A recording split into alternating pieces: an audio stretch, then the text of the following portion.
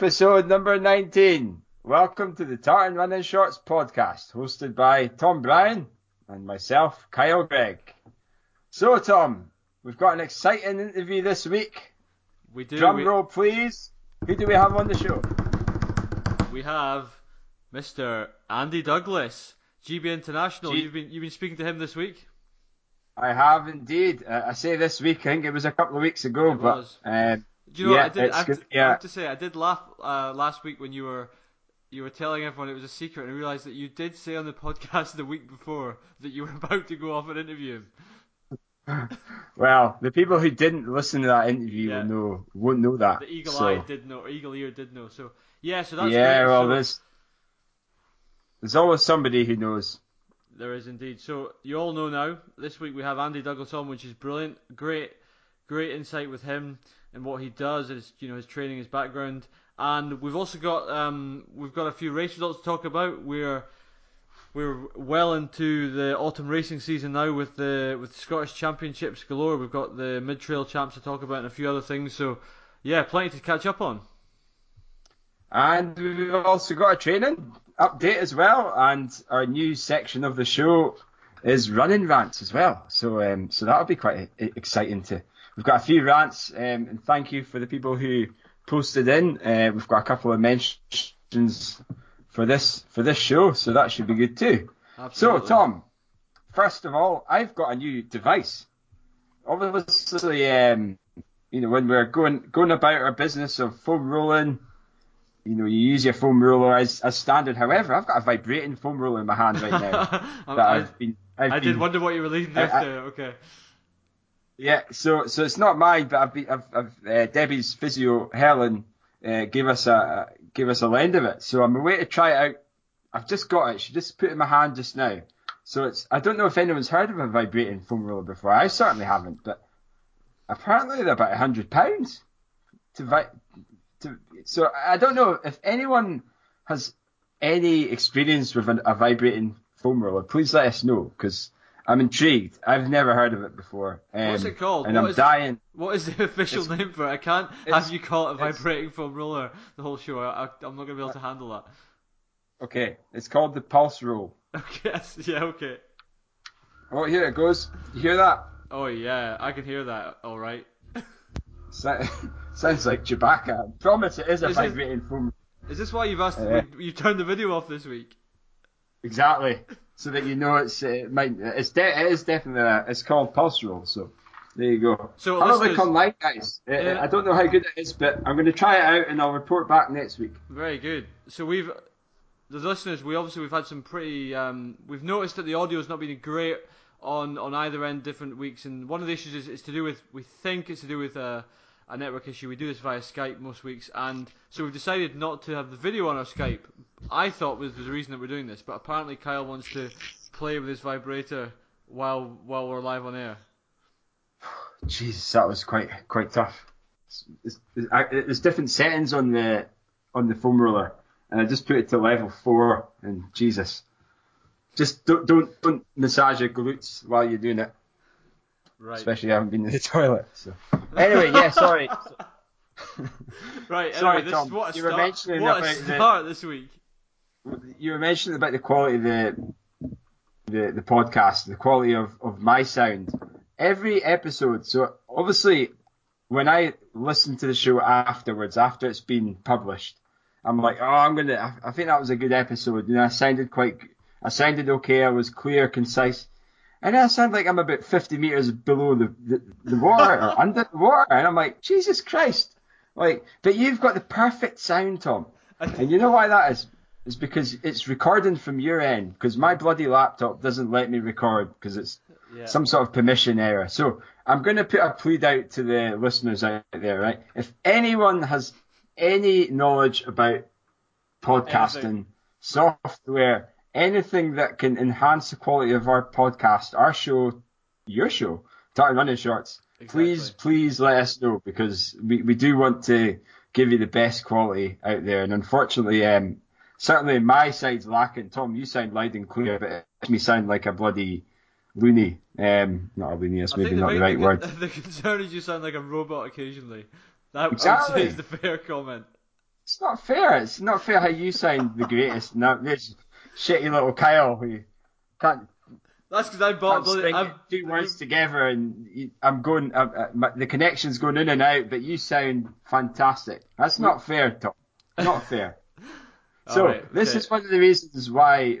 Just a bit of background. I live in Afford, and Tom lives in Aberdeen. So we work full time. We train, and then we've got to please our wives. We've got to do all the usual things that couples do, and what happens in working life.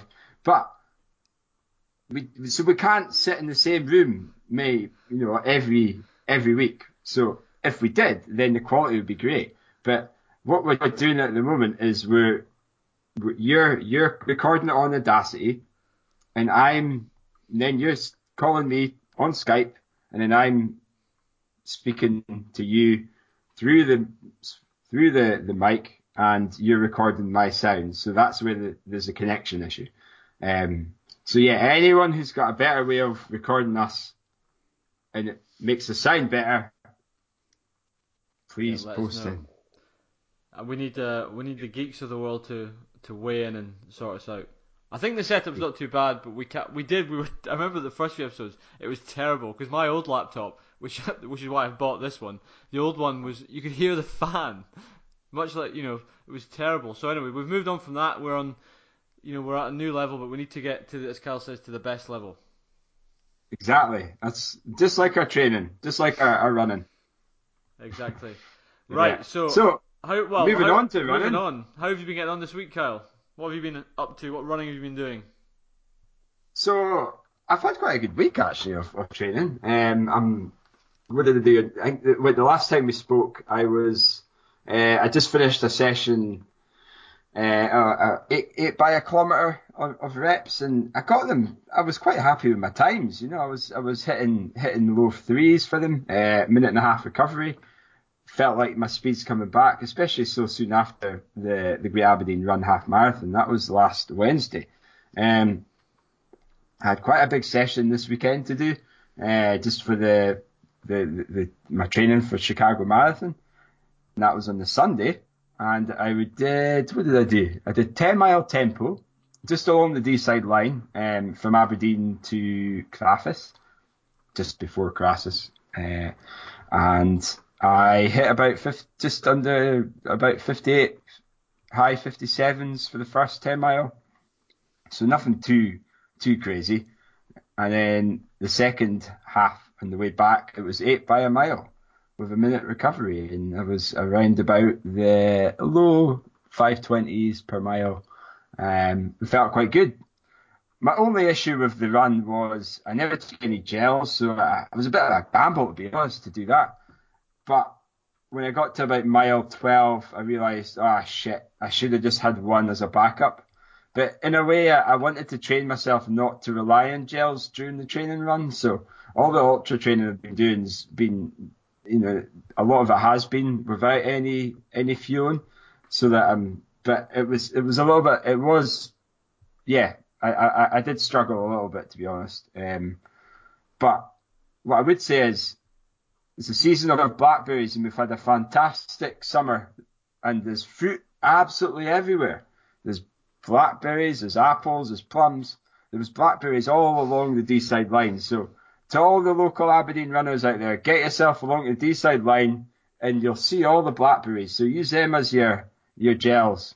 You need to eat a fair whack at them to get a kick. That was my only issue. And the time I had about 20 of them, it was about, I was well past my recovery time. So yeah, there you go. That was really the brunt of my training. It's all been easy running since then. I did a session tonight actually. I was quite happy with that. I did 2k, 1.6, 1 mile, 1k, and I did 2 rounds of that. So yeah, happy with the times, going from kind of like half marathon pace down to about 10k pace in the 1ks. So yeah, I was quite happy with that. Just realised it's the 5th of September today. Now I believe Chicago's in about 4 weeks' time, so I'm kind of shitting myself now. And that's not because of the vibrating foam roller. No, that's because the blackberries you've been eating. But yes, yeah, there is that. So don't take my advice in eating the blackberries. Have them after your run. 4 weeks though, that's exciting. You sure it's 4? I think it might be. Is it not? It's 5 weeks. 4 weeks, crikey. Well, I mean, if 4 weeks is it's probably like 4.5 weeks because it's a Wednesday. Yeah, so yeah, 4.5 weeks. Not long at all. No, very exciting. I feel like I've just started training, but I have been training. You're coming to the peak at the right time. But that's just a comment on your run then. That's something fueling on the long run is something I always kind of and ah about a wee bit with training. Because obviously in my long runs I'm thinking I want to run, but if it's a session, or regardless, I'm having a breakfast before, but I don't want to be relying on the gels and training, and I want to, get my body used to, not having to rely on them. But at the same time, you need to know what works for you and know that, as you say, you're not going to shit yourself when you drop an SIS caffeine gel at 20 miles. So what do you do to reassure yourself that your body's going to handle the nutrition, and how do you balance that against getting your training in without relying on them? Good question. Now, just as you were saying that, Tom, I've never actually been interviewed in this show. Now, we're interviewing all these top athletes. I'm not saying I'm a mate, the people that we've interviewed, the Olympians and stuff, but Andy's a GB into that. I've never been interviewed. Why is that? We're saving you for a rainy day, mate. We're saving you for when it all dries up. For a slow week. No, actually, yeah, exactly. What I will say is, I spent a bit of time the other night doing our sort of forecast for the next. Actually, we've got the next 12 weeks planned out in terms of what interviews we can do. And the week after the Cardiff Marathon, Kyle Gregg interview. That's what's happening. Oh, really? That's what's happening. Oh, that's so. I actually, obviously, Tom's he's the driving force behind Tartan Running Shorts podcast. I haven't actually seen that, so no, it was, that's news to me, listeners. I thought that's when that was going to be great. We're going to hear. It's going to be a celebration of a smashing Chicago effort, live from Chicago. Well, no, that'd be fantastic. Well, I'm looking forward to that, and likewise, Tom. After Frankfurt, I'm going to be interviewing the pants off of you. Nice. Right. So anyway, back to my question. Answer. Back to the question. I was stalling. That's why. What was the question again? Something about gels. Yeah. Do you take gels on your long runs to get your stomach used to it, or do you rely on get used to relying on your body's own feeling and not do that, or do you do a balance? Yeah, really good question actually, and I think everyone's got different answers to this depending on who they are and what they're training for. So certainly for the ultra running, now you need to be fueling during an ultra. If somebody says to you, I never ate any gels, I never fueled in a 50k run or longer, then they're speaking out their ass and they probably walk the rest of the race. So what I would say is, you need to be fueling some level, regardless of what ability you are or level you're running at. In any race longer than, I would say, an hour and a half, even 2 hours anyway, that'll include something from a marathon upwards, maybe even a half marathon for some people as well. But specifically for the ultra training, I was training using specific gels so that I knew exactly how they would feel. I knew that my body wouldn't react differently. I wouldn't get the runs, or I wouldn't get a stitch. Or I also trained in opening them, getting them down me. If they were too viscous for me, then do I need to have water with my gel, or do I kind of just take the gel itself without any water? So you get different types of gels, what will react differently to you as well, and different calories as well, and grams of carbohydrate and fructose. What I would say is I'm sure my coach Lewis, we spoke about fueling in one of the episodes. So what I would encourage the listeners is to look at the episode that Lewis spoke about in terms of periodized nutrition. So yeah, going back to your question, Tom, it would be a mix of going for a long run without any fuel. In terms of the ultra training I was doing, and also doing some hard runs with gel as well. So training your body training your body and how it responds to fueling, but also training your body in another way of more reliance upon your fat burning rather than your carbohydrate depletion, if that makes sense. Okay. So that's probably my take on it. But what I would say is in terms of marathon training, for example, like on Sunday, to be honest, I should have took a gel as a backup just to take, even just one would be enough. But I wasn't fasted for the run I did on Sunday. I had a good feed. I had enough carbs in my muscles, in the liver, so that I would be able to last that first kind of hour 20.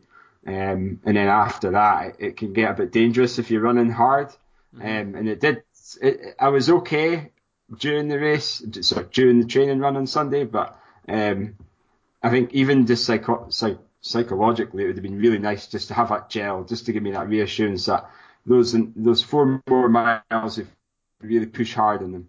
I just didn't have that confidence on Sunday to really push hard in the last 4 miles. And that, to be honest, I should have done 10 by a mile, but I just felt like I was going to bonk big time if I didn't, without the gel. So I only did 8 by a mile, and I just felt a little bit tight by the end of it. So probably I probably made a mistake on Sunday by not having a gel, but it probably wouldn't have made it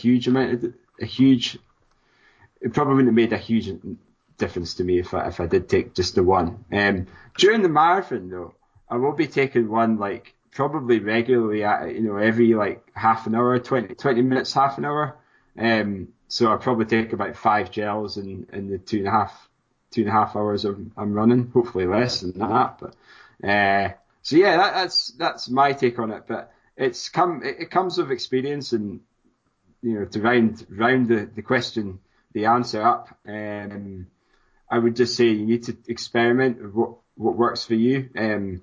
You might find that you can run 2 hours without the need for a gel, but it's in terms of the intensity that you're running at as well. If you're running hard for 2 hours, you're going to need a gel.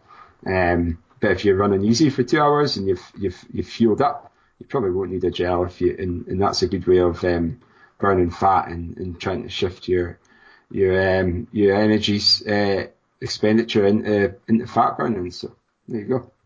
Very interesting. Yeah, I did waffle a little bit, but yeah, it is really interesting. But I know I've learned quite a lot about fueling. I still need to learn quite a lot about it. But the best way of learning is to try it out for yourself. Yeah, and So there that's you what go. yeah, that's good. Actually, that does answer my question. Your statement out there, and I'm gonna go for I'm gonna try maybe take a gel this weekend on my long run just to get used to it, just to make sure I can stomach it, and I'm not gonna nothing dodgy is gonna happen to my guts at 15 miles. Yeah, well, what I would say is that it is really expensive to use gels in training. Like they're not cheap. Like they're about Yeah. £1, even £2 even £3 for some of these gels. I mean, you get gels. I didn't even speak about caffeine gels. Like for me, I usually take a caffeine gel once an hour in the ultra races anyway. So that's something else to try out. There's some studies out there which show that caffeine can aid your endurance performance. So try it out, see if it works for you. You might not feel it, you might not think it works for you. It's difficult to know when you're 2 hours in a race and you take some caffeine because you're knackered anyway. But you might find that even if it doesn't give you that, if you don't feel it gives you that physical boost, mentally it probably makes you wake up a little bit, and go, oh God, I've had a caffeine gel. I'm gonna get that extra boost I need. So psychologically, it might actually help you and aid your performance. So, Hmm. yeah, but no, like I say, I was going to mention as well, like look at what if you are doing an October marathon, and I'm sure a lot of the listeners are.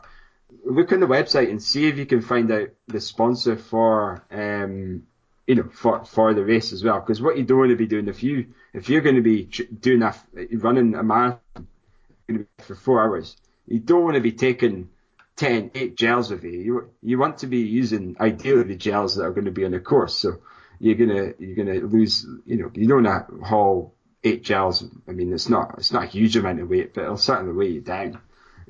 So yeah, take advantage of the gel sponsor if there is one.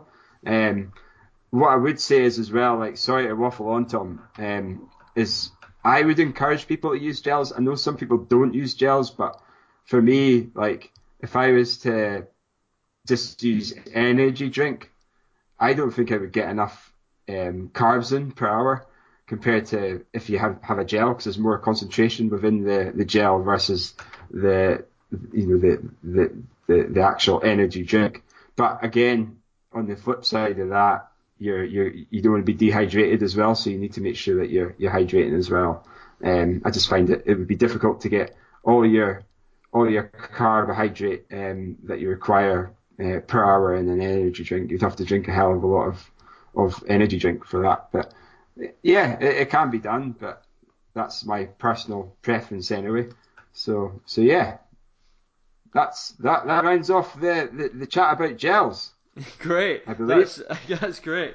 I like your suggestion of looking up the sort of gel provider, the gel that will be on the course. I think that's a really important thing. In London a couple of years ago, I was carrying 4 gels for the race, and in the jostling that is that sort of downhill section about 3 miles into London, I went to grab the gels. I was wearing these ridiculous Ron Hill shorts that have like gel loops in them, and I'd never used them before. And I wore them in training once, and they seemed to be okay. So I put the gels in there, so they're hanging off my belt, like Batman. I went for the gel, and I grabbed one, and 2 fell off. I was like, oh no, Oh disaster! no! And it's like scene out of the Lion King, the stampede. I looked round, it's like just runners cruising over my gels. I was like, I'm not that flash. Do I go back for it? I didn't go back for it. So I had 2 gels. I was like, shit, do I take this gel now or do I wait? So I took it. No, sorry, I held. I thought I'll keep it. That was a bit early, so I took one at maybe 6 miles, something like that. I had another one, took it just after halfway, and I was like, right, I've got no more gels now. So I ended up taking the Lucozade gels in the course, and it was okay in the end, but I did have that worry thinking, I've never tried this gel in my puff, and I'm just going to take it and hope for the best. So if you know what's on the course, you're tested with it, then at least you can have that confidence that if things do go wrong with your plan or your own gel carrying, then you've got options on the course to take. Yeah, absolutely, Tom. It's funny you say that. Now, you used a belt. Was it a belt you used? No, it was one of these. It was shorts which I will never be wearing again. The shorts with like little Never. gel loops built into them. Oh, well, Debbie gives me in my first marathon to get, because I had, you obviously wear those bloody shorts, split shorts, and they don't have any pockets on them. Mm-hmm. Now, some of them do, but the ones I was using, they don't have any blooming pockets on them. So Debbie advised me to put safety pins in the gel, on the top of the gel Oh things, which no! sounded like a good idea at the time, but you never get, and it was right next to my groin area. What do you think is going to happen next, Tom? I think you're gonna end up with gel all over your shorts and bits. No, the safety pin came out and it was jabbing into my groin. Oh God, even So the worse. gel, the gel, yeah, the gel fell out, and then the safety pin started jabbing into my groin. It was pretty sore, I'd say that. Yeah. And then the same race, I'd used some sort of gel. I don't know, it was like chocolate flavored, and that went all over my shorts, all over my leg. Ooh, I shat myself. I'm Everyone's like, sure. "Yeah, I like Kel." I was like, Yeah. "No, I assure you, I can have a sniff, but it's not. It's Yeah. definitely a chocolate flavored gel." Chocolate gel on the back of my shorts. That old chestnut. Yeah. So if you do choose a wise gel. Choose one that's a nice, obvious colour, not red, not brown, something, I don't know, pink or green or whatever. So that's Or your yeah. lesson, if listeners. Great. That was Anyway, we've really digressed, but I think it was a good chat. yeah, sorry. That's a good chat for Right, all you Tom. marathoners coming up. Yeah, Tom. Now, before I say my next question, I'm going to say again, going back to the podcast and how we communicate, there's a delay as well between myself and you, Tom. So Tom will be speaking, and then I'll start speaking, and then we're both speaking at the same time. So it's quite difficult to get the timing right. However, when we're together, it's actually really easy, isn't it? I mean, there's not a crossover. So It is. anyway, just is no. So yeah, my next question was, Tom, you're training. What have you been up to this? So last week was really good. I've got to say, a really good week for me. I was hitting 90 miles, which I was chuffed with. That's taking it up another few miles, so it's coming together really well. Fair bit of easy running.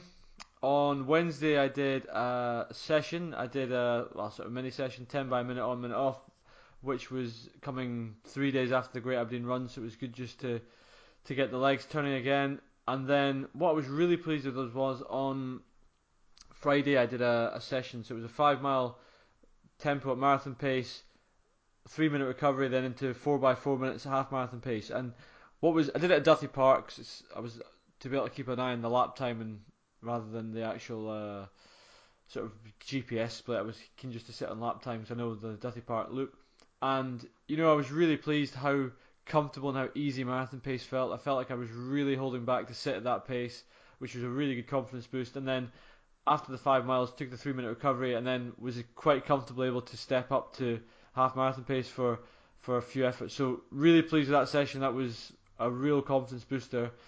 And then on Sunday I went long again and did a nice long, easy 22 miler around some of the trails around Aberdeen. Felt great, felt strong. So rounding off a week where I feel like it's come together now. I'm not sure what I think I've got 6 or 7 weeks to go. So yeah, all good. That sounds great. So 22 miles on Sunday. Yeah. Did you go do that at Fetteresso or was it No. Hazelhead, Countswells? Where Well, did you go for that? Hazelhead Countswells. The plan was Fetteresso, but long story short, feeling I needed the car, so I ran from home. And despite living in the city, we're fortunate enough that in just under 2 miles I can be on a trail. So I did 22 miles from the front door. I would say just under 19 of which were on trails. So 3 loops of Countess Wells though, which was a bit of a mind job. But yeah, Oh, really, really, I do love running up there. It's great. So it was good to just switch off and have a nice easy run up there. And actually following the running rants last week, I saw there's a big shout out to we're forever shouting out and recognising our Aberdeen pals, but shout out to Mr. Alan Brown, local legend, who was leading a long run group on Sunday morning. I went past them, and do you know what they all did to me, Kyle? About 10 of them. they said hi. They said hi, and they gave me a high five. My hand was red Oh, hot. oh no. Oh, geez, that's a double whammy. That's fantastic. It was good Now, though. That's what we want. exactly. And I bet you felt like a rock star the rest of the run though. I did, yeah, I did. I Yeah. thought it was, And yeah, it was good. I'm sure Alan Brown's group also felt like rock stars. Well, they are rock stars, you know. Yeah, That's Alan that's it. Brown. Well, Alan Brown is Oh, a yeah, rock star, he so is. yeah. That's absolutely. I Well, tell you, I'm a little bit. What I will say is, Tom, I'm a bit disappointed that you didn't say hello to me on the D side line if you did the loops of Kent as well. So you could easily just dip down the hill and said hi, Kyle, and then ran back up and carried on your 20 odd miles or so. so one of the reasons I might not have caught you, and this is maybe a nice move on to running news and off my training, is you had another roll on Sunday morning. That I thought you I might be did tied up on. again. I must say, I You were a actually rock star. felt. I felt like a rock star. I had my GB kit on. I wasn't. I was not forced to wear it, but they're inspire the youngsters in the future of our sport, from ranging from 4 years old all the way up to 12 years old. So that was the junior Duthie Park run, and it was our first anniversary. So I was the GB guy going along and running along and doing I think it was a 2K run. I think I was about fifth last. But it was a fine warm up before my 18 miles or so I did. But yeah, it was really good. Do you know how many kids did the run? Not the race, the run. Even in the junior level, it's a run. How many Uh, kids do you think turned up? I would guess 40. 225. What? That's Yeah. amazing. Incredible. Really, really good to see. Like, I mean, obviously back in our day, Tom, like we're talking 20 years ago, like we never had any of this. Like Park I run mean, we're now. lucky enough for me anyway, I was lucky enough to have a running club at my primary school, and obviously like the Forest Harriers club as for juniors, but like to see that numbers of kids going to this, going to the junior park run. Now, yeah, they're not all going to be Olympians. They're not all going to be Scottish champions, but that's 225 kids. 20 years ago, there wasn't 225 kids going to the Forest Harriers or the running club at school. So, yeah, just really good to see a large, really good participation in running. And yeah, hopefully we can, just inspire the kids of the future who might come along and be one of our local champions. So yeah, it was really good to see it. Definitely kind of got me ready for my run anyway. So yeah, good Sunday, a busy Sunday. That's great. Good for you to do your bit. Do your bit in the community. Done my bit. That's it. Done my CSR, my corporate social responsibility. It's all done for behalf of TRS. Yeah, absolutely. I'm pretty sure the TRS didn't benefit. That was TRS. They wouldn't be wanting to associate kids with TRS. But yeah, I'm waiting for iTunes to put an explicit against the podcast for the occasional language drop on this. Yeah, it's like you get a science and explicit content. So thankfully they haven't got as far as us yet. We're right down the pecking order. We're at the bottom of the charts. In fact, no, that's a lie. Tom, did we not make top 200 in the iTunes in the iTunes charts? Did we not? We made podcast chart for sport. We did for sport in the UK. We should really check that actually, because I'm sure there's a. Yeah.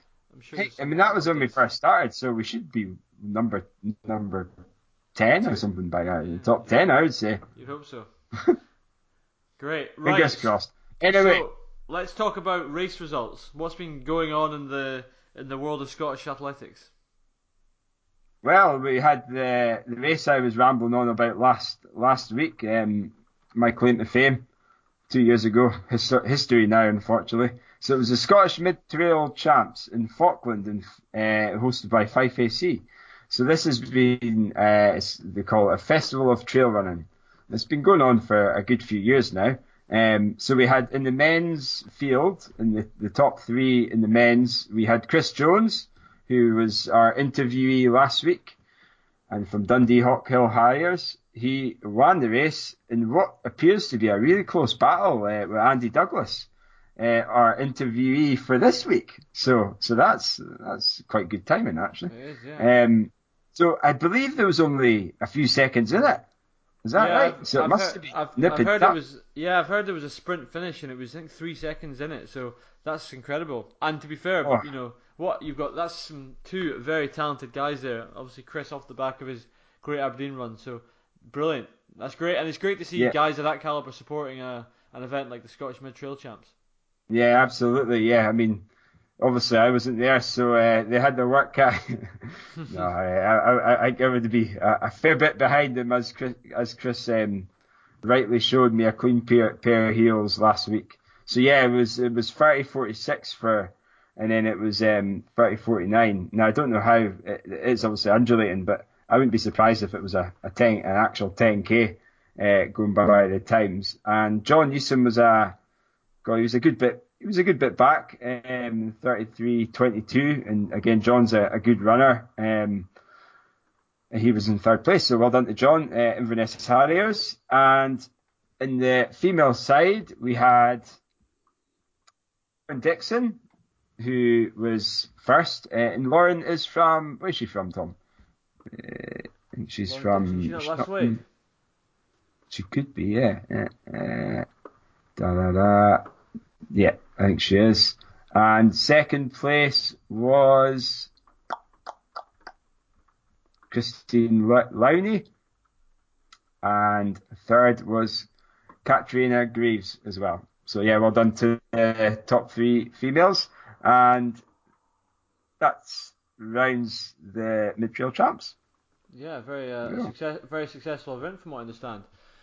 So we had the other event we talked about last week, not in Scotland, but a Scottish interest. We had Olympian and, more importantly, Tartan Running Shorts guest Andy Butcher making his return to racing action. So Andy was running at the Trafford 10K, which we said was a stacked field in both the on the men's side, certainly in the women's. There were some strong runners there. That was won by Mark Scott, 28:57. Andy Butcher himself was second, 29:28, and in third it was Dejen Gezimu of Liverpool Hires in 29:35. Now, looking at these results, a couple of things strike me. A, Mark Scott, who trains with the Bowerman Track Club in the US, is clearly in very good form. And secondly, I tell you what, I would love to have seen Robbie Simpson run in that race. Because I think he would have mixed it with Mark Scott. I mean, you look at his time solo in Aberdeen, 30:01 on the gun.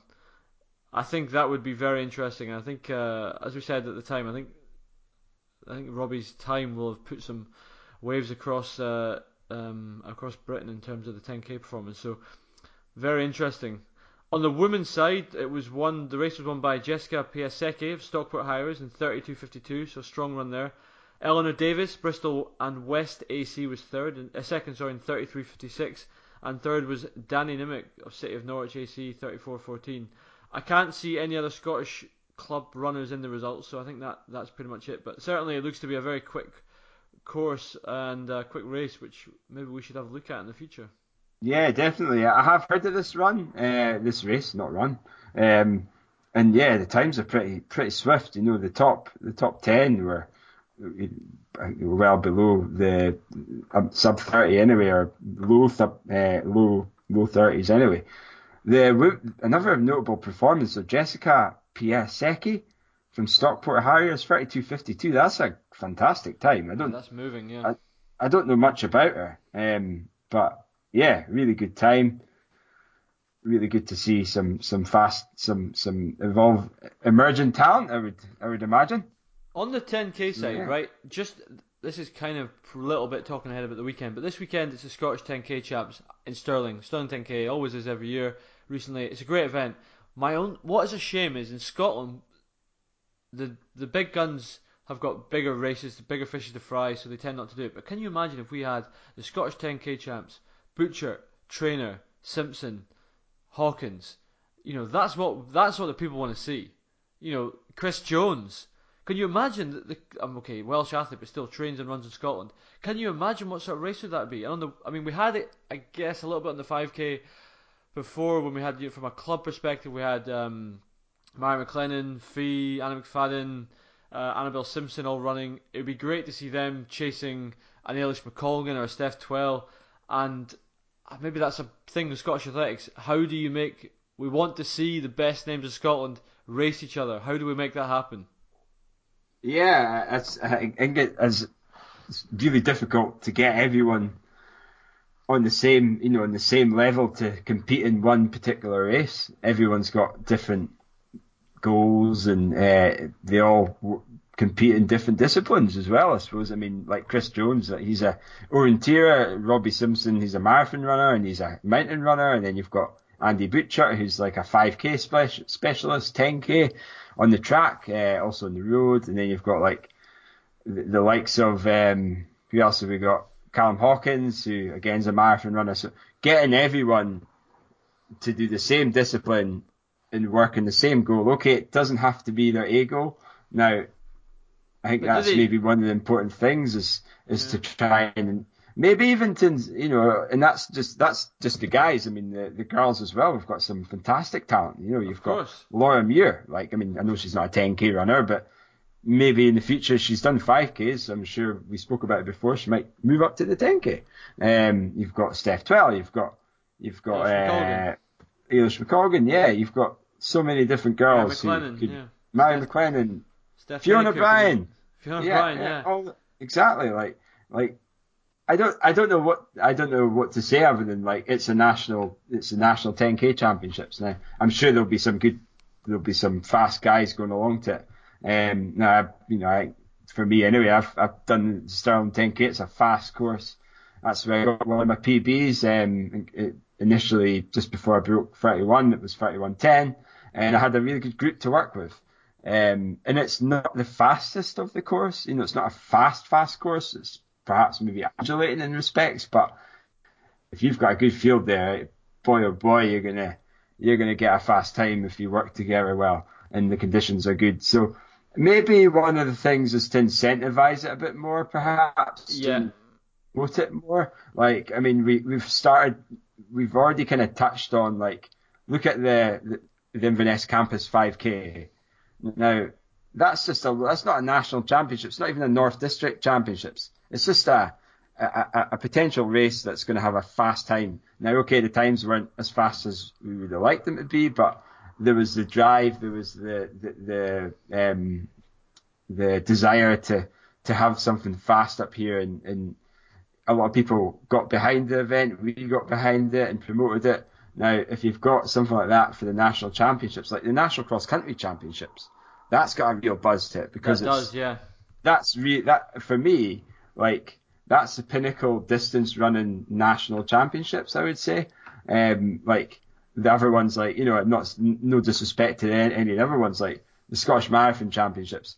I can't say that's the pinnacle one. I mean, it's in London. I mean, it's the London Marathon's a pinnacle Well, marathon anyway. it was in But Stirling this year. But so that's yeah, that's right. Yeah, are you saying then that Scottish titles, and I think it's an open question because I maybe think I agree with this. Are Scottish titles not that big a deal on the road because in a country where we are, a bigger deal is to compete for Great Britain than Scotland. Let's be honest. Now, in that environment, British titles, of course, are going to be what people seek, and yeah, Scottish records, people, these athletes want. But why are we not getting? Why are we not getting these super quick fields? Are Scottish athletics not reaching out to them? good question. Like a prime example, like for the Scottish Marathon Championships, like obviously it was back in Stirling, which is great. And like if you want to be the national champion, like you go and do the event. And for some people, they might go, well, it's a lot of training, it's a lot of work to go and do this, a lot of training, a lot of recovery required to go and do Stirling Marathon and win it, get a national title, but not necessarily get a PB because it's not in London. Or it's maybe not. I'm sure it's got a fantastic atmosphere. It's not a marathon major, but Yeah, it's round about the time when there's so many races in the calendar now. Like it's so difficult to just go right. I'm going to choose that one. Like, and you can't do a race every week or every 2 weeks sometimes, depending on. Like I can't go and do an ultra every week because I won't be running anymore. I won't have any legs left. But you yeah, just like for me, like one of the important things was for me to do the Scottish Ultra Trail Championships, the Highland Fling, and get a title. So that was for me. That was one of my goals for this season was to win that. Now I had a B goal which didn't come, to try and crack the record, but I went off too hard and had to really work hard just to win. I mean, I had a comfortable lead, but it wasn't easy. But to get the title is always a really good feeling. So yeah, I think other people might go, well, actually, that's not what my goal is. I would rather do um, another big ultra race, or I'd rather do a marathon in April rather than doing the Ultra Trail Championships. Or hopefully that. So again, I would have liked to have done the Scottish Marathon Championships, but it wasn't. It was the same weekend as the Scottish Ultra Trail Championships. So, yeah. unfortunately, I say unfortunately, there's so many races out there, but fortunately, there's lots of races for us to choose.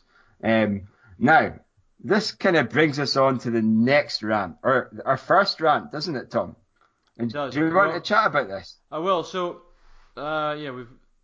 So when the running rants, my running rant, which I'm going to talk about this week, is races selling out quickly, and that's not the rant. That's great. The rant is the start list is not full. Now, the problem is we've got this culture at the moment of online entering a race is so easy, and these weekend warriors who enter every bloody race under the sun fill it up instantly for the sort of regular club runner, dare I say it, who who doesn't live on their laptop and entering immediately.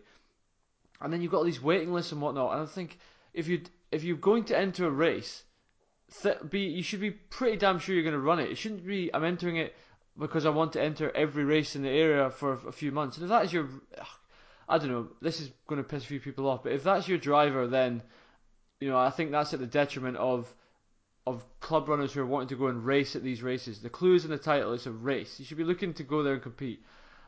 I get very frustrated when I see a race that's say 2 months out. I want to enter it and it's sold out, and you think 2 months out, it's sold out. You don't. I mean, entry on the day is gone these days. So my rant is, what if you're entering a race? You should be. I'm pretty sure you're going to run it, not a maybe, because there's people who are wanting to enter races and maybe can't, or not aware enough, or can't, or not quick enough trigger wise to enter straight off the bat. That's my rant. And that I suppose that kind of counts to is it the everyman that you used last week? Yes. Like me and you, we just want to enter a race, and we're not savvy enough to know it opens at 12 o'clock, and you've got to enter within 2 minutes of the entry list being open. Exactly. So yeah, I'm certainly guilty of that, and I've missed many a race because of that. And not, I know obviously we've had an elite entry in the Great Aberdeen Run, Tom, which is awful kind. But very kind. Not every race you get that privilege, and if that's going to be a big race, and okay, maybe we should be researching and making sure that we're one of those people who's going to get there first. But yeah, you're bang on, Tom. Like, it's so frustrating when you see that out of the 500 entries, only 300 of them turn up. It's ridiculous. It annoys me. And again, something else will pee me off, and I know a lot of listeners will either have experienced this or been the guilty party. And I'm not saying I'm an angel, but entry transfers, transfers, that's fine. And I know things happen, we get injured and you can't do it anymore, but like, it's, in some of these races, they don't offer entry transfers again. So again, that's maybe an organizer to go, well, can you transfer your entry, or can the entry be non-refundable to the person who's no longer able to do it? But that person who can no longer be able to do it, they then say, well, they tell the organizer, and the organizer then opens an extra space. So you're going to still have, it's a win-win. The organizer's going to get an extra £15 from the race and going towards whatever they spend that on in their club or their organization, who knows. But that would be, I'm on your side, Tom. It's a rant of mine, but maybe not as bad as Littering. Yeah, true. So on the topic of running rants, so we've moved away from the results. I think that was all the results we're going to talk about. Yeah, pretty much is all the results we're going to talk about this week. Well, big shout out to those who ran Glenmore 24, some runs there, and Highland Perthshire Marathon. Again, there were some strong runs there, but nothing really we're going to talk about. So on running rants, we've had a few messages in with your rants, so thank you for getting in touch. So we'll use one this week, and Kirsty Robson has been in touch, and Kirsty's rant, she's got 2 rants. She's so annoyed. She's got 2 rants she wants to go. Her first rant is people racing in headphones. They've got absolutely no idea what's going on around them. It drives her nuts. Don't wear headphones in races. And Kirsty, I fully agree with you. You need to be able to hear what's going on from a safety perspective. And if you're running past someone and they've just got no idea what's going on, it's bloody annoying in a race. So if you're racing, unplug. Yeah, well, I'm gonna be. I agree and I disagree. Now, the reason I disagree is, in certain respects, if you're running 100 miles in the lonely dark mountains, and you've got no way of listening to the Tartan Running Shorts podcast, then yeah, you need to reduce the volume sound and crank the volume, or listen. I think you can listen to music while you're in races if you like, if it's safe to do so, if the roads are closed, and you're not, if the rules allow, and you're not impeding anyone else, and you're aware of what you're doing, then I don't have an issue with it. But when you're actually, you've got a full blast and the roads are open, and you've got faster runners trying to get through. Now, a prime example is a lot of the ultra races I've been doing. Like there was the Tarawera one in New Zealand. The earlier runners set off because there was like the 60k runners and the 50 or the 40k runners. And I also was doing the 100k, so the 100k started further back. And then I was running through all these people, and bear in mind the trail's really narrow, and there was people who had the headphones in, and I was like shouting like track or something like that, just to alert their presence. I wasn't like, get out of the way, you effing Jeffin and all that. I was quite polite about it. But there was I must say about maybe 25% of the runners never heard me, and I actually almost ran into them. I was like, what the hell are you doing? Like, just have one headphone out so that you can hear me, or reduce the volume, and that'll be it. That's all you have to do. Yeah. But no, some people just have got no idea. So yeah. So just think about if you're wearing your headphones, use your head.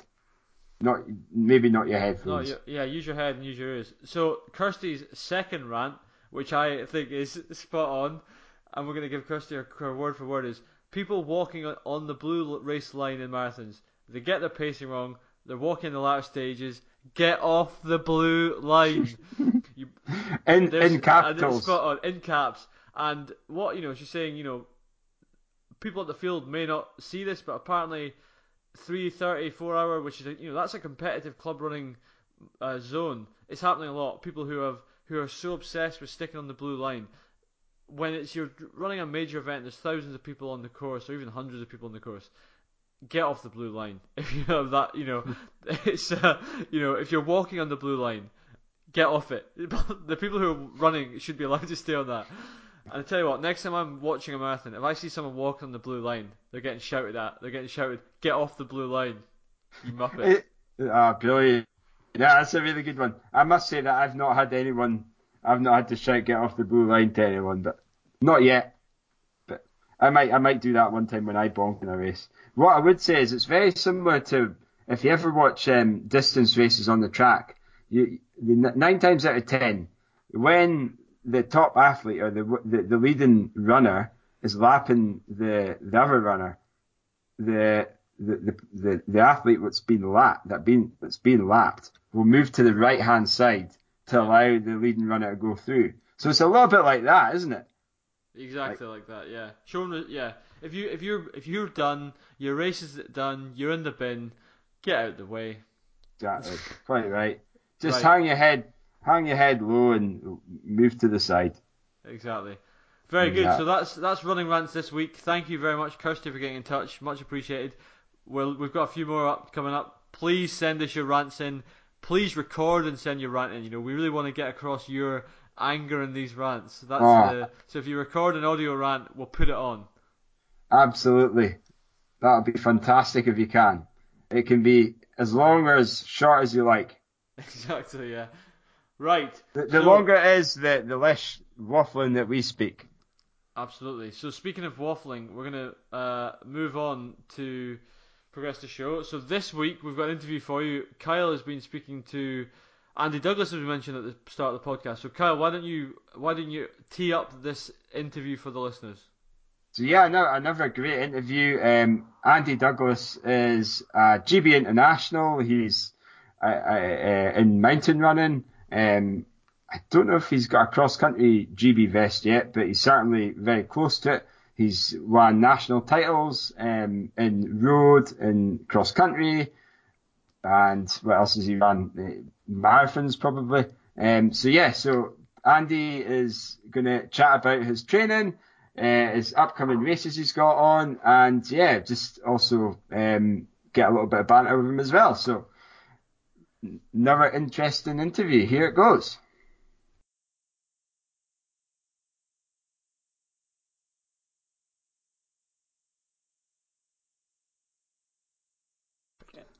Okay, so I've got a GB internationalist and one of the world's top class mountain runners in multi-disciplines as well of distance running on the show to go over his training. So this is Andy Douglas. So welcome, Andy Douglas. Thank you very much for coming along. So yeah, just for the listeners, do you mind just giving us a brief bio of who you are and what you do? You don't, obviously Yeah. you could be as tell us all the top achievements you've got because you've got a wealth of them. So, and if you don't, I'm going to find them and tell everyone. So don't feel that you have to be modest, Rex. I know you are. Oh, thanks very much for having me on. It's a great pleasure. So my name's Andrew Douglas. I'm 31 years old, and I've been kind of distance running for quite some years now. I guess it can all really started to kick off when I was back up home in Caithness, and I was doing all the kind of Highland Junior cross countries and far flung places like that, and then I kind of had a wee bit of a go on the track, like shorter distances. At uni, it's a terrible idea, but then eventually I found my footing really on the road and kind of 5K, 10K type distance, and on the cross country as well. And I'd say one of my kind of big breakthrough was getting under 30 minutes for 10K, which was back in I think about 2010. And then things really just kind of went on from there. I mean, I finished runner up in the Scottish National Cross Country a couple of times. Yeah. I've I've kind of gone on to have a kind of attempt at a couple of marathons, so albeit it didn't really go too well. Um, and in recent years, I've kind of switched on to kind of mountain running, where I've probably got most of my kind of success in, and represented GB now in the past kind of 4 years and five consecutive European and World Championships. Kind of highest placing being fourth in the Europeans and sixth in the Worlds, and Wow. in 2015 I won Incredible. the World Cup series of mountain running. So yeah, that's hopefully kind of bio up to date. I don't Yeah, know if there's why? anything I've missed. No, I'm just looking at all your results, Andy, and I think one of the ones, the Scottish Cross Country Championships as well, which is, I'm sure you would agree with this, is probably one of the most, the most competitive of all the distance national championships in terms of endurance, and you've medalled a few times in that, haven't you? I think you've got a silver and bronze. Is that right? Yeah, I got two silvers. I remember finishing first time I got silver. I remember finishing runner up to Derek Hawkins, and that was in the season when I think he ran his 2:14 at Frankfurt, which was a huge I think result in terms of like a Scottish context, because no one had run that fast for a marathon for a long time. Yeah. Um, and then the other time was I finished runner up to Andy Bitchart when he was just starting to come to the fore in terms of his kind of 5K. And I think that same year, that was when he went on to run in Rio. So I've kind of So finished runner up to some kind of quite elusive, quite yeah, exceptional company. Yeah. Olympians, so that's it's not just a national level, it's a world class level you've come runner up to, and you're certainly one of them anyway. So yeah, that's really good. You mentioned about that you started off doing cross country, and now I remember going up to hmm Thurso, and it's I don't know how you even survived for so long up there. It's bloody awful the weather. And it was one of the North District cross country league races, and that was one of the first times I saw you, and you were just a little kid. I mean, you're saying a little kid, you were the same age as me, but you smashed the field. I think we were maybe under 20s, and you won the senior men's race. And that you beat Ben Livesey, and nobody really knew who you were. I mean, obviously because you're so far up north. But that's the first time I actually was like, wow, this guy's going to be a talent when he's older. And yeah, that was it for me. So in terms of like the depth, the the rising from the junior level, and doing so well as later on in your junior years to now being a senior. How have you found the transition from junior to senior level? How have you found competing at such a high level in both junior and senior? Have you found it a struggle, and or what did you do differently in that transition Yeah, period? well, I guess admittedly, it was really kind of in university. I think that I kind of started to post some kind of decent times, and when I was kind of in the kind of under 17 kind of age group, when I was back up home, I kind of basically think showed very little talent whatsoever. My mum used to say, like, when she came to watch me run, she would just hope I wouldn't finish last, Oh dear. I think and I think that Oh might have happened a few times. I don't know. I think I've tried to edge it from my memory, but no, I remember the days back, kind of training up north, and you do it does kind of build a certain resilience in you, yeah, and I think as well, like when you come down to big kind of national events, you kind of have that kind of sense of being an underdog, and just you're kind of pretty kind of subdued, because it's so different from like competing up in the Highlands. And it was only really after university that my coach, Sophie Dunnett, yeah, started coaching me, and that was when I kind of started to make the kind of big improvements. So I would say, like, it's um, kind of not really having been that successful as a junior, I think kind of helped to kind of temper expectations as a senior. So you just kind of like naturally progress, and then you just, every kind of little step you take is like, you kind of feel as a big achievement. yeah. So you don't kind of get bogged down with thinking, oh, I have to win races, or things like that. You just you just kind of take everything that comes and just try and get better. So Yeah, you've I think you've hit it in the nail on the head there. One thing, I just as you were speaking about, how it all came about, and your improvements. I remember, in fact, this is another memory of you was running. I think it was like the Scottish University Indoor Freshers Meet back in. all right, yeah. It was the 3,000 meters, I believe. Now, Uh-huh. I think you were about 9:40 for that 3K, maybe even 9:30, and I think it was 9:05 or something. I think Scott Fraser was the winner in that race, but um, and that, I think from then, like, you then just improved. All your times just started coming down, and like, you've already mentioned some of your times that you've done, but certainly your 10K time, your sub 30 minutes, and your half time. What's your half time, Andy? Is 60, 65, I 65? think 30, here we go, 65-37, I Yeah. think. But interestingly, like when I was back at university, I was actually being coached then by Andy Young, who's a coach to Laura Muir now. All right. Okay.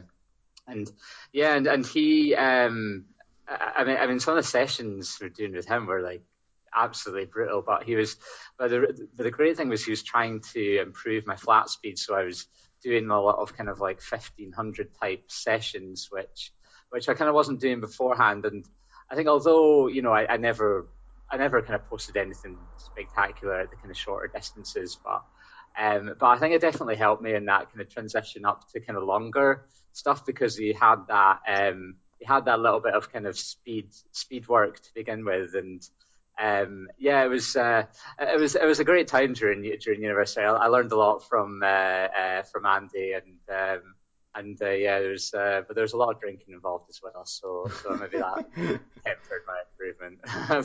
you, you've got to I party, actually spoke, party hard, play yeah, hard. so Yeah, exactly. work hard, I play hard. remember speaking to him like recently, like at a Scottish Athletics kind of awards night, and he was saying, "Oh yeah, I remember back in university, you're a bit lazy." And I was like, I wasn't really that lazy. I always put my all into the sessions, but I just maybe I just enjoy the social life of it. Absolutely. Now that there is a lot to be said about that. You know, enjoying your university life and enjoying your an element of your life where you're not a full time athlete as such. You're not training eyeballs out day in day out. Now, obviously, we're at the ripe old age of 30 odd, and you started at quite a young age. So if you did work so hard during that time, you wouldn't. Firstly, you wouldn't experience. You probably wouldn't have any. I'm sure you'd have lots of friends, but maybe not as much as you did, and you wouldn't have that social life. You learn from that, but you could have easily burnt yourself out. Now, I don't know if that's something for you that you know if you did work hard during that time, you wouldn't be as successful as you can. So I'm a big believer, and I'm sure you are too, of trying to balance the workload as well. So onto that Yeah. subject there, Andy. What is it? What do you run full time, or do you have a job, or are you still are you doing anything at uni? What are you currently doing? Yeah, well, let's see. So I work in the finance industry. I work for an asset management firm, and I've worked in finance for the past 9 years now. Yeah, So yeah, so it's always been a case of balancing training with a full-time job, which of course it can be. It's difficult. But you get into routine, and I think you have to kind of appreciate that some weeks are going to be harder than others because you'll have kind of work commitments, and it'll be kind of longer hours. And but I mean that's something that me and my coach have quite a lot. Just finding that kind of balance where you know you do sometimes just feel tired, like nah, 24/7, and that yeah, can be like quite difficult. You do have to like kind of do your kind of career job at the end of the day. But you just and it takes a while to strike the right balance. But yeah, I finally found in the kind of past few years I have done. But I mean, what you say is it's a kind of interesting point because I think kind of strangely with distance running, you don't get that distinction between like amateur and professional as you do so much with like other sports, say yeah, like with kind of football or something like that. If you get an amateur team in football playing professional, the kind of amateur team is lauded as like the kind of big underdogs, and you're kind of always rooting for them. But then in kind of say like in distance running, it's everyone toes the line. You're just all considered equal, yeah. which it's sometimes kind of quite difficult to take sometimes. But I mean, it's the kind of sport we're in, I guess. Yeah, absolutely. So Andy, in terms of like the training you're doing, you've kind of mentioned the workload balance with your current work and running. Now, the times you're getting at the moment. What kind of training are you doing specifically currently? Or let's kind of rewind it back a wee bit now. I'm really intrigued in your PB when you got your 10K PB for on the road. Now, what kind of training were you doing then? Were you doing a lot of mileage, or did you do less mileage, more speed, or what was that mainly down to? Yeah, I think back then I wasn't maybe doing quite so high mileage. It was maybe something like between 60 and 70 miles a week, but there would be a speed session in there. I think I usually went down to the track on like a Monday night, and it'd be like 200-meter reps off of a very short recovery. Yeah, And that was, I found those sessions actually really tough because that's a different type of like kind of lactic session than you would do with a kind of longer tempo type or K rep type session. yeah, And I think that kind of really made the difference in getting my kind of 10K time down, which admittedly I haven't really been able to get kind of close to in the past few years. I probably haven't really done that much speed stuff because it's kind of been sacrificed really for more hill work, which is kind of what my kind of like main focuses are nowadays. But Yeah, I think that's what I was doing. The kind of that you had the speed track sessions, but also like your kind of like 5-10K type rep session thrown in there, and the kind of standard like long run and steady runs in between that.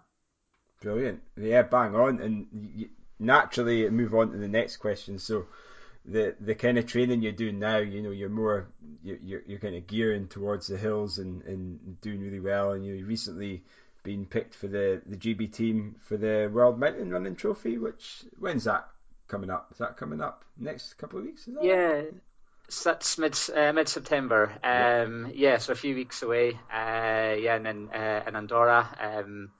Yeah, really looking forward to that. We always kind of me and Sophie always look at what kind of types of sessions we're doing in the run up to it, and we alter because you get different types of mountain races that you get kind of just mainly uphill, which is what the World Champs is this year, or you get yeah, like a up and down type course. So with the uphill ones, you want to try and get quite a lot of kind of practice kind of climbing your legs, so kind of longer uphill reps yeah, than you would do the kind of up and down where you're trying to do kind of like do more kind of like kind of uphill repetitions, but then running hard downhill to then repeating kind of running uphill, like trying to get your legs used to that running kind of hard downhill to then running back uphill, because that's something that's a real kind of skill to learn, and what you find is makes a difference once you actually come to the championships. absolutely. And I'm going to ask this question because I've never actually, you get different hill races where it can be quite technical and on the ups and downs. How are you running downhill in a really technical section? So something like I'm going to put a prime example like Finlay Wild coming down the hills. What he's an animal running down Ben Nevis. So how would you fare running down a technical scree slope, for example? Is that kind of your cup of tea, or are you a kind of No, more no, definitely not. yeah, do you know, Yeah. it's funny. The reason I ask that because just for my own I'm the same. I'm like you. You're obviously a lot faster than me, but when it comes to running downhill, put rocks in front of me, I'll become a scaredy cat and slow the pace down drastically. But if it's a nice flat downhill, I can rattle off a good descent. So I'm glad to hear that there's some weaknesses in your armour. Andy. So, Yeah, so we'll cut that bit we, out. we It's will. fine. Yeah, I think we might have to. Now you mentioned you mentioned Sophie as a coach. So I know Sophie really well, and she's a great coach, and she's got a number of athletes as well that she's coaching. So really encourage you to look at prefer it's what's the name of her website again? It's performance Performance endurance training. performance endurance training. So if you have a look at that, you'll be able to get a little bit of an insight into what Sophie does. But yeah, really good coach, and she certainly took you under your wing pretty well. So so other kind of races that you've got planned, Andy? I know you've got the World Mountain Running Championships. And what other things have you got planned? Are you going to be planning going back to you mentioned the 10K, you feel that you haven't got the speed anymore, but would you want to be having another stab at a fast 10K, or do you feel that you're now on the track to hills, or what's your kind of future plans? Yeah. I mean, I would love to get back on the road. I mean, I think kind of it sometimes is quite difficult to fit in, but I mean, I still ran my half marathon PB back in like 2016. So still that was when I was very much kind of into the kind of hill running. I think just this year it was for kind of a couple of reasons. I think mainly kind of illness and maybe a bit of injury. I wasn't able to do really kind of any road running in the kind of run up to this season. But yeah, no, for the rest of the season, I've got the World Cup um,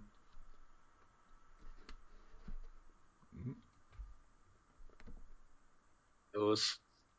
Um, I need to do those in order to get enough points for the overall series, and then no, and then after that I'll be looking to the cross country season in the Yeah, winter. fantastic. So that'll be a big goal. Yeah, yeah, and I'm sure you'll do great at that. Andy, the network just cut out there, so we got to. I know you're doing. Is it the World Mountain Running Grand Prix? Is that right? Yeah, that's right. Yeah, Yeah, yeah. yeah. So where did you say those races were? Are they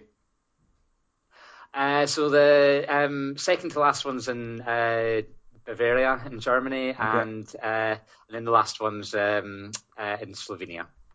Amazing, brilliant. Well, good luck for that, and I'm sure you'll do really well. The last one you were was did you come fourth? Was it fourth or fifth in the Yeah, last one? fourth. Yeah, fourth in the first race, and then actually Sears and Al counted as the third race in the series. So it's eighth place in that. So I think at the moment I'm lying third overall. Okay. So yeah, it's in a good position. So yeah, I mean I'll yeah, I just need these kind of last two races to get my kind of best 4 out of 5 races, and then we'll see what happens. Fantastic. So, in terms of support, have you got any anyone's helping you out with? Obviously, you've got Sophie helping you out with your training and your performance. Have you got anyone else any sponsors or anything that you get support from? I believe you're sponsored. Is it Hoka you're still sponsored by? Is that right? Yeah, that's right.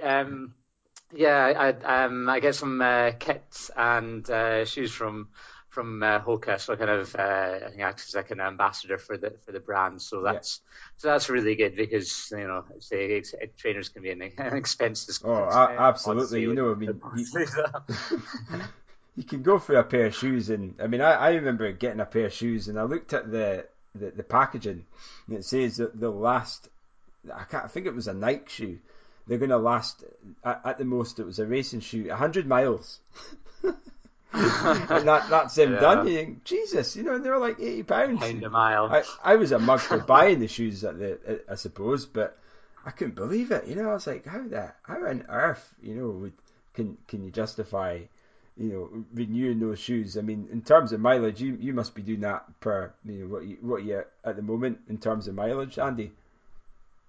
Yeah, about between kind of 80 and 90 miles Yeah. a week. Okay. Yeah, yeah. And do So you mix that up with double sessions, or do you double sessions, but do you run twice a day, or do you just keep it to one run a day, or how do you plan that? yeah, during the week, I'm running kind of twice a day most days, and then try and fit in a few. I'll try and fit in a couple of yoga sessions Okay. actually, and then kind of just some kind of gym work and a bit of kind of extra core. But yeah. I mean, yeah, it's not too bad. I can usually fit in around about kind of 90 Yeah. miles, so it's good. Yeah, brilliant. Now I'm going to mention that was going to be one of my questions, was in terms of gym work. Now, I remember doing the Loch Ness 10K, and I think you won it that year in 30 minutes and 10, and I can't remember where I was. I think I ended up getting third place, and all I could see was the back of you. Now, you look like you do some upper body and core work. Is that the case? Is it? Hello, Hello. Sorry about that. hello. You're back. No, I'll I'm back start. again. I don't know if you heard what I just said there, but I was on about your the 10K, the Loch Ness 10K we did a couple of years ago, and you won it in 30 minutes and 10, and you were flying, and the upper body you had, I wasn't perving on you. Of course, wouldn't be doing that, but but I just couldn't Thank believe you. the physique on your upper body. You looked like you did some weights, and not big weights. You're not like a rugby player, but so is that based on the gym work that you've been doing, or is it just that you run so often that you've got that muscle bulk in your shoulders and your core? Is that the case? I think yeah. I don't know. I guess I don't have a very low body fat percentage, but Low body I fat, mean, but a good high muscle mass.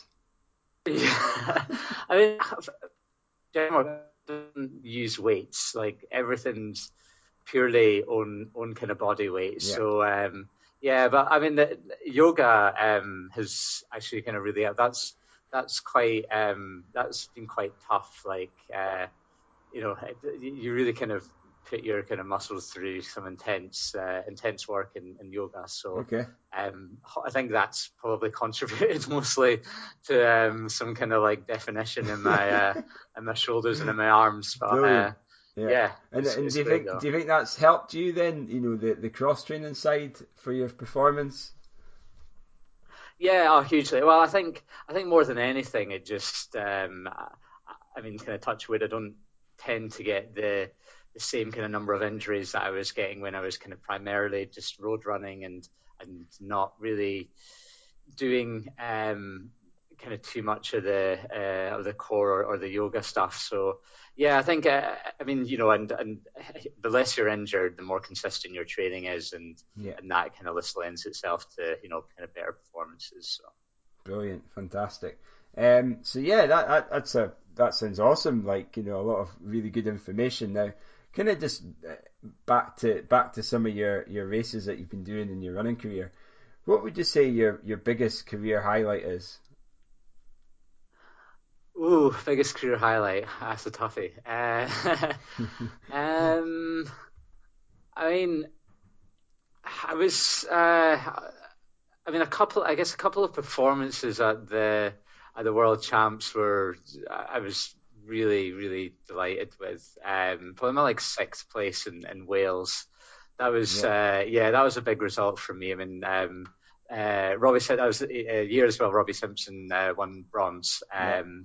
And I think, yeah, I mean, I guess because the kind of year before was my first World Championships, and I'd finished I think 21st, Okay. so that was like a big step up, Yeah. and kind of Absolutely. finish, Yeah. yeah, like finishing ahead of some real like quality athletes who were a lot faster than me on the flat. And then yeah, and then I guess I think last year when I finished eighth at the World Champs, that was like the the field was so strong, and Yeah. you had additional athletes from Africa coming over to compete. So there's a real strength and depth in the field, and I thought like eighth place was yeah, World was a class. really good result.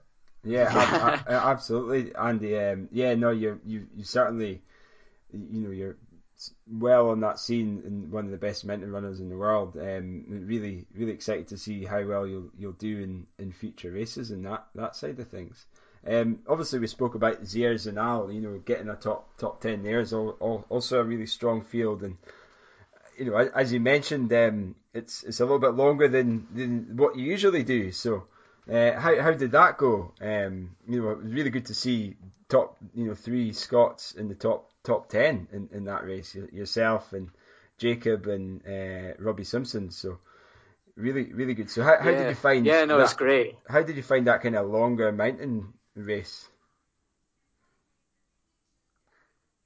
Yeah, I mean, it was yeah, it was a tough one. I kind of went into it like not really knowing what to expect and having not really done a lot of kind of longer runs in my training in the run up to it. I was kind of winging it a bit. So I just went off really steady. I mean, it was interesting looking back at the splits, and uh, and seeing like in the first section I was like 20th fastest, and the second section is maybe like 14th fastest, and then the last two sections where it was kind of like flattened out and it was a bit downhill, I was like kind of ranked sixth and fourth. So Okay, right. Wow. it's so I mean it gives me kind of confidence, kind of maybe coming back next year I can go a bit harder on the uphill. But Mhm. yeah, no, I was delighted with how it went, and I think as well having had a couple of really bad experiences with the marathon was kind of like helped to heal those kind of like scars Yeah. No, that no, were still I'm not going to say the time, but I am. I am, because that's the only time that I can beat you at. And I know that's 2:25:40 something. I'm looking at you. I'm being a creep and looking at your PBs. So 20 yep. seconds slower. So that's my little claim to fame. And I know you did that years ago, and it was disappointing. And by hell if you did a marathon and you trained, specifically for that, you would be absolutely obliterating that time. So it'd be, have you got any plans to do another marathon? Have you got plans to go back and to make amends, or what's your plan there, Andy? Yeah, definitely. I mean, I definitely feel there's unfinished business there. I mean, I don't want to kind of end my running career with those times to my name, because those two occasions were really tough. I was kind of coming off the back of some pretty bad injuries, and it was particularly London. It was a kind of race against time to try and get that qualifying time for the Commonwealth Games when it was Yeah. in Glasgow, and I chased the time, and when you blow up in a marathon, you just absolutely blow up. So it's not yeah, nice, is it? it's not nice at all, not nice at all. So, I mean, no immediate plans to go back to the marathon, but certainly, if I could kind of put together, a few kind of months of good kind of road running, and maybe get my kind of, I really want to get my half marathon time down below 65 before I'd kind of consider doing another marathon. So that's the kind of benchmark that I'm really, really aiming for. Fantastic, brilliant. Okay, Andy. There's a couple of more questions, but we've got a quick fire question round, which we call fartlek questions. So bear with me. I did write some of them. So they're just one word answers. Are you ready for them? Yeah, fire away. Okay. Favorite shoe? I'll have to say Hoka. Oh, what kind of Hoka? Okay, what kind of Hoka? Clifton's. Clifton's, and what are they like? Are they a racing shoe? They're they're a kind of all everyday kind of road running shoe, but they're really comfy and quite bouncy as well. So I really enjoy running in them. Awesome.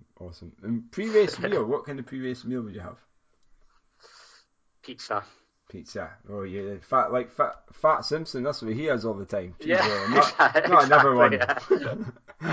God, I think it's a mountain runner thing. it must be, because I absolutely love pizza as well. And again, I'm going to go for a similar type question. Would you have a beard, ultra beard, or no beard? I'm kind of at a halfway house at the moment. Halfway house. I've got stubble, and I've got some facial hair going on, but it's definitely not a beard. Right, So that's fine. It's weird, isn't it? All these mountain runners, they've all got massive beards. So I just wanted to know what you're currently sporting just now. Good stuff. Right. This is going to be an awkward question for you, Andy, but I have to ask it. Obviously, you're a Northerner.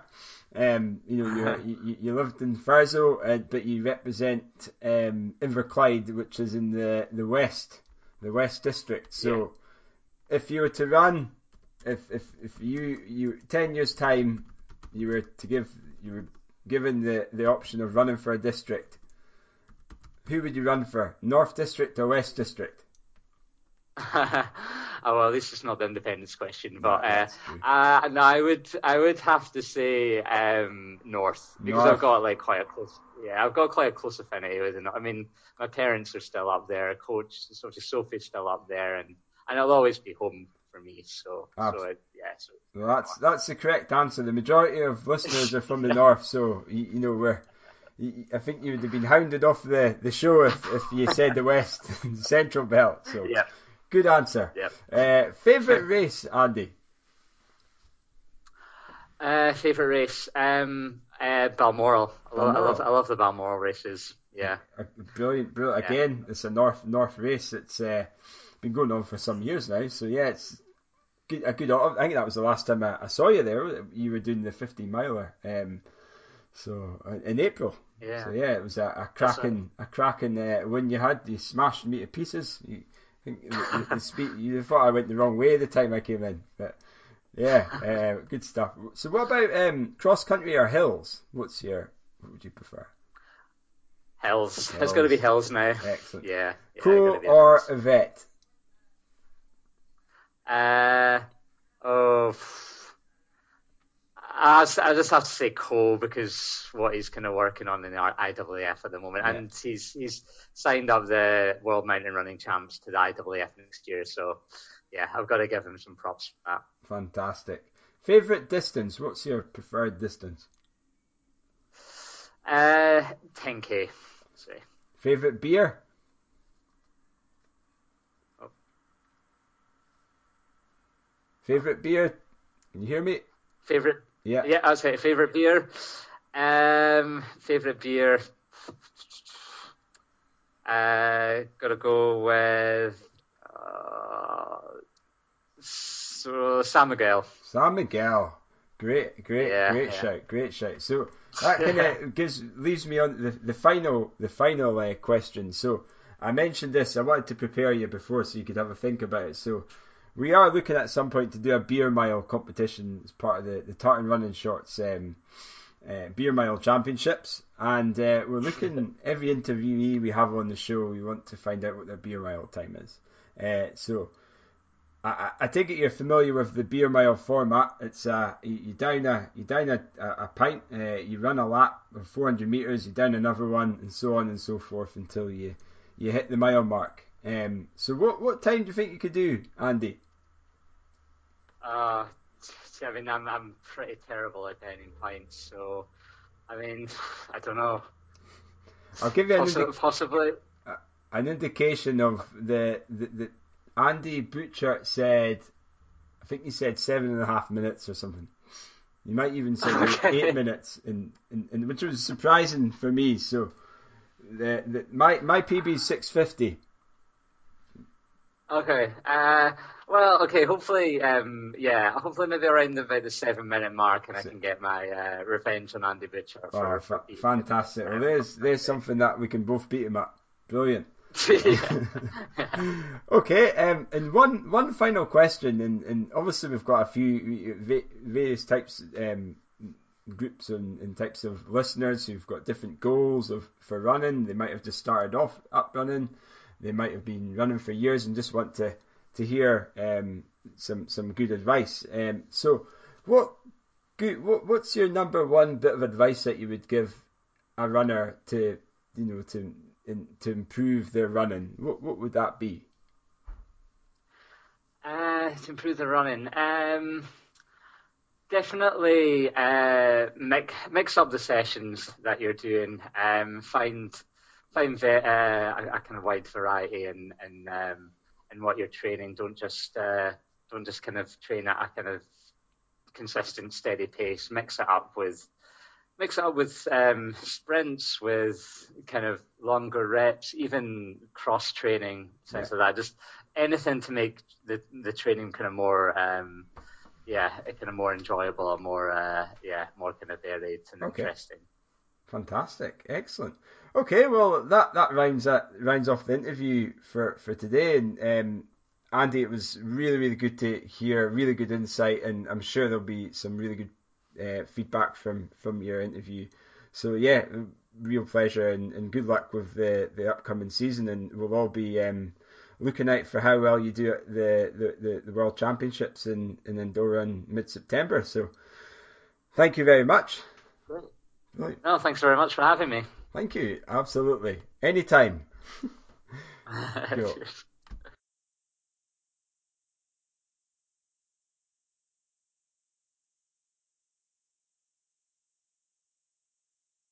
Great, thank you very much, Andy. That's brilliant. Great to have you on the show, and we look forward to getting you back on another time. So next up, we've got some racing this weekend. As we touched on before, it's the Stirling 10K, which is the national champs. We've already talked about the Stirling 10K, and obviously it's the 10K champs, but just there is actually a stacked field, so we need to touch on it. So what we're going to do is we're going to talk about what we see as the biggest names in there, having looked through the start list, which is every one of the 850 people entered, so it's not super easy to do. But having gone through it, if we start with the women, because that's quite a tasty field. Fionnuala Ross, Shettleston, she's lining up with a 34.10 to her name this year at the Paisley 10K. We've got Steph Pennycook, Edinburgh Uni Hare and Hounds, and Fife AC athlete who she's run 34.12 over 10k at Grangemouth this year. Jenny Bannerman, Inverness Harrier, 35.08 at the Brian Goodwin 10k earlier in the year, and has performed well over 5k. So you've got 3 really strong names there that I can see, who I think will be very competitive, very close, which will be fantastic to watch. We've also got, I've noticed in the start list, Jenny Wetton coming back, who has had a baby this year, I believe, and is getting the miles back in. So really interested to see how she goes. She was strong and, particularly over half a marathon, pre-pregnancy. So it'll be really good to see how she is, and hopefully she's coming back strong. So a really interesting field there. And of course, Annabelle Simpson, who I didn't mention as well. Sorry about that. Annabelle of Fife AC and Glasgow Uni. She has run. Well, she's got a 34:38 PB to her name. She's gone. I think she's gone low 36s this year. So another name to look out for. If I had to call it right now, I would say, Pennycook, Ross, Bannerman. There you go. That's my 3. On the men's side, mate, we've got Ali Hay, who was the Scottish 5k champ, I think, or 5,000 metre champ. Sorry, he's lining up Central AC, so a home race for him. He's run 30. He's got a PB of 30.06 a couple of years ago now, but has PB'd over 5k recently. So you've got to expect big things from him. Tewaldi Menjesteb. Now he's on the start list. He's had a pretty poor year looking at his results through the year. Mainly 32, 33 minute 10ks. We did mention when we talked about the Night the Highgate Harriers that maybe he's not in top shape this year. Maybe he's had an injury, an illness. We don't know, but interesting. He might be in great form and compete. We've got one of our good friends, Mr. Kenny Wilson of Moray Roadrunners, is lining up. Now, Kenny was second to Robbie Simpson at the Great Aberdeen 10k, which is no shame there. And Kenny's clearly in better shape than he was in previous years. And he's, Kenny's got a guy who can go low 30s on his day or 10k, so he's in good shape. And of course, we've got Chris Jones, Dundee Hawkhill Harriers, who won Great Aberdeen half and also looks in great shape. So it's going to be fascinating from those 3. Looking at the start list, I've googled a couple of names that I recognise. Guys like Grant Sheldon, he's run mid-30s this year. He might be in better shape now to push on again. So yeah, really interesting. I'm sure we've missed some other guys, but I think it's going to be fascinating. It's a national champ. It's great to see these sort of guys lining up. Really good club runners, fronted with a couple of top Scottish and Welsh internationals like Kenny and Chris. So yeah, fingers crossed. It's going to be interesting. We can get some results to you ASAP. Shout out to the Metro Aberdeen contingent going down. We've got a couple of strong guys going down. We've got Mr. Cameron Russell Strachan going down, who I think is in shape to go. I think he's in shape to go sub 32. We've got new recruit Jason Kelly, who I think is going to be quick. Jason, I think, can go sub 33. Who knows where else he can go? Really good form he's in. We've got our favourite Instagrammer at Ben Ward Run Beer, who is equally in great shape. I think he's got sub 34 written all over him. We've got guys like Stuart Milne, who's looking strong in marathon training. And the girls' side, Claire Bruce going down. So yeah, really, it's good for us to get a strong contingent going down. So good luck to them, and good luck to your clubs and any of you listeners who are running in Stirling. Let us know how you get on. Fantastic.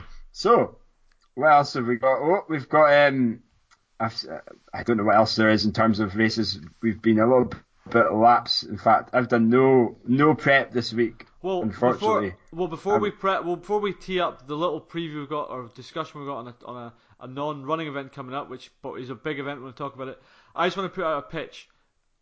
I'm doing this to any Metros listening as men's captain, and I'm doing it to all our listeners across Scotland who I would urge you to get involved.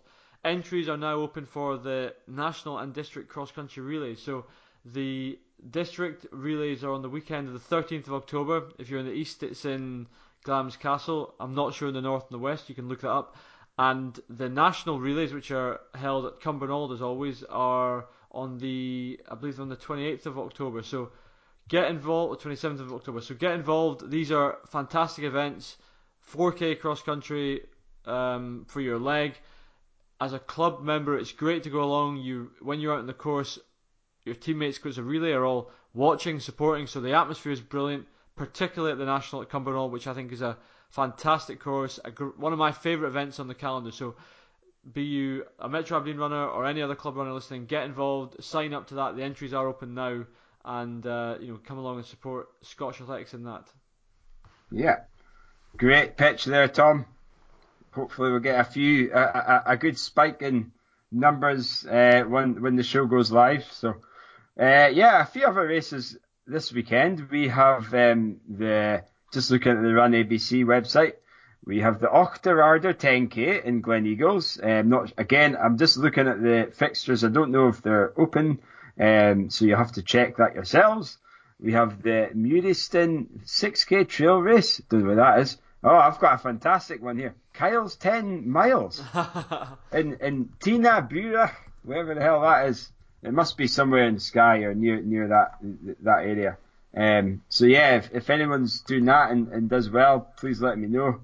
I would love to do that. Imagine being the Kyle's 10 miles champion. Anyway, it's probably going to be, not saying I would win it, mind you. So we've got the Golspie 10K. The Great North runs this weekend. I didn't realise it was this weekend. So I'm sure there'll be some Scottish guys going down to that. Scottish guys and girls going down to that. So good luck to you if you're running there, and hopefully there's a tailwind for you all. And what else do we have? Obviously, we spoke about the Stirling 10K, the Kilmacum half marathon in Inverclyde. I think I mentioned the Ochterarder half, didn't I? Halfbury Marathon.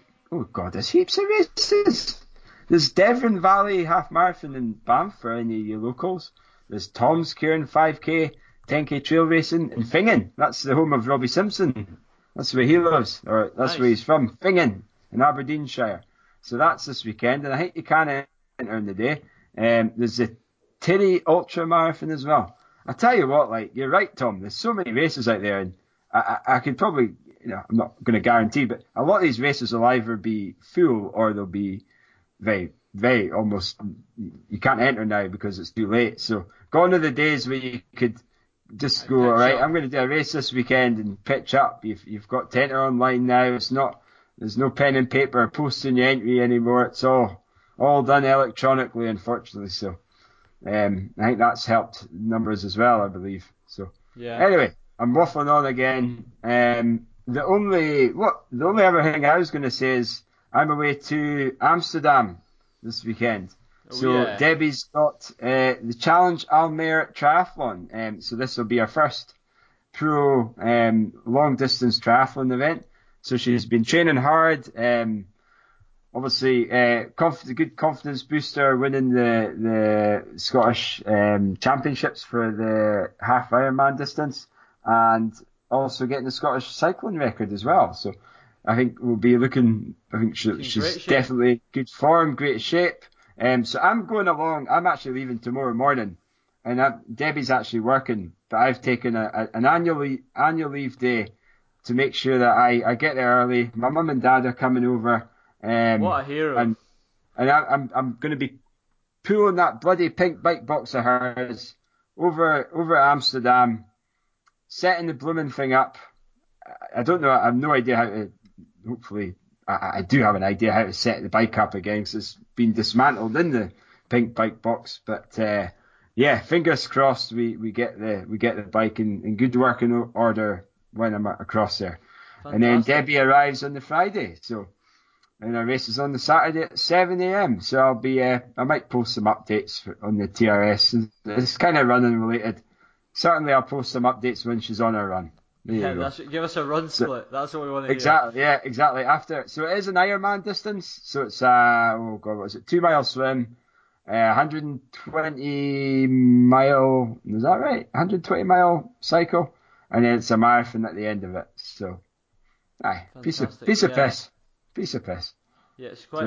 So, I had a look on the website actually earlier on, and it looks to be a really cool course. around the lake. Yeah. So that'll be really. It looks quite a spectacular setting, and hopefully quick as well. Fingers crossed. So, yeah. Everything's flat in Amsterdam. Exactly. Windier here, but other than that, I'm sure it'll be fine. So will you get a long run in Amsterdam? Well, she's going to be out for about 10 hours. Well, hopefully less than 10 hours. But if I say 10 hours, I think we would get a slap. But yeah, I think she's looking to. She hasn't really told me what her her A goal is. But I think she just wants to have a good, strong result, and see where she comes in that. It's definitely, it's a pro field she's in. I think the majority of the pros, if not all of them, other than Debbie, are all full time. So obviously Debbie's got a job, so she's got nothing to lose. Just try her best and see what she can bring home, I suppose. Very good. So yeah, I'll get a long run in on the Saturday, I believe. Hopefully, or I'll do a session, and then there is a night run actually in Amsterdam on the Saturday night. I was thinking of entering, but I've no idea how to enter. Nice. So I'll figure that one out maybe and do that. What about you, Tom? What are you up to this weekend? This weekend, I'm on. I've got quite a quiet weekend. I've tied up with work this weekend, so I'll be hanging around fairly close proximity to Aberdeen, getting a long run session in on Saturday. So hopefully that goes well. And yeah, not too much actually. After quite a busy summer. I'm quite enjoying having a couple of weekends of fairly quietness, chill out at home, get some miles in. With October becomes a little bit busier with some more races, so not too much. But I will be sitting on the tracker. We're talking about upcoming races. I'm going to be sitting on two things: looking at the tracker for Challenge Almere, and secondly, following the tracker for the Jungfrau Marathon, which Robbie Simpson is going back to try and reclaim his title. So that'll be very interesting to watch how he gets on. Oh, no, I forgot that was on this weekend. Well, good luck, Robbie. I'm sure you'll smash it up, and anyone else who's from Scotland who's going to be heading over there and kicking some ass in the race. So yeah, Absolutely. it'll be good. So we're going to wrap this up so you can go and pack that pink bike box. But listeners, as always, please get in touch with us. You can email us on tartanrunningshorts@gmail.com. Facebook is turning to be quite a popular way to get in touch with us, so please do, at Tartan Running Shorts on there. And on Twitter, we've got people interacting with us on there, including Chris Jones last week. Thank you, Chris. And that's the handle at Tartan Shorts on Twitter. Fantastic. All right, well, that rounds it off, and we will, see you all next week. And thank you very much for listening, and keep boosting the numbers, folks. And as always, just give us any feedback you've got to make the show even better. Okay. Bye. Thank you. Bye.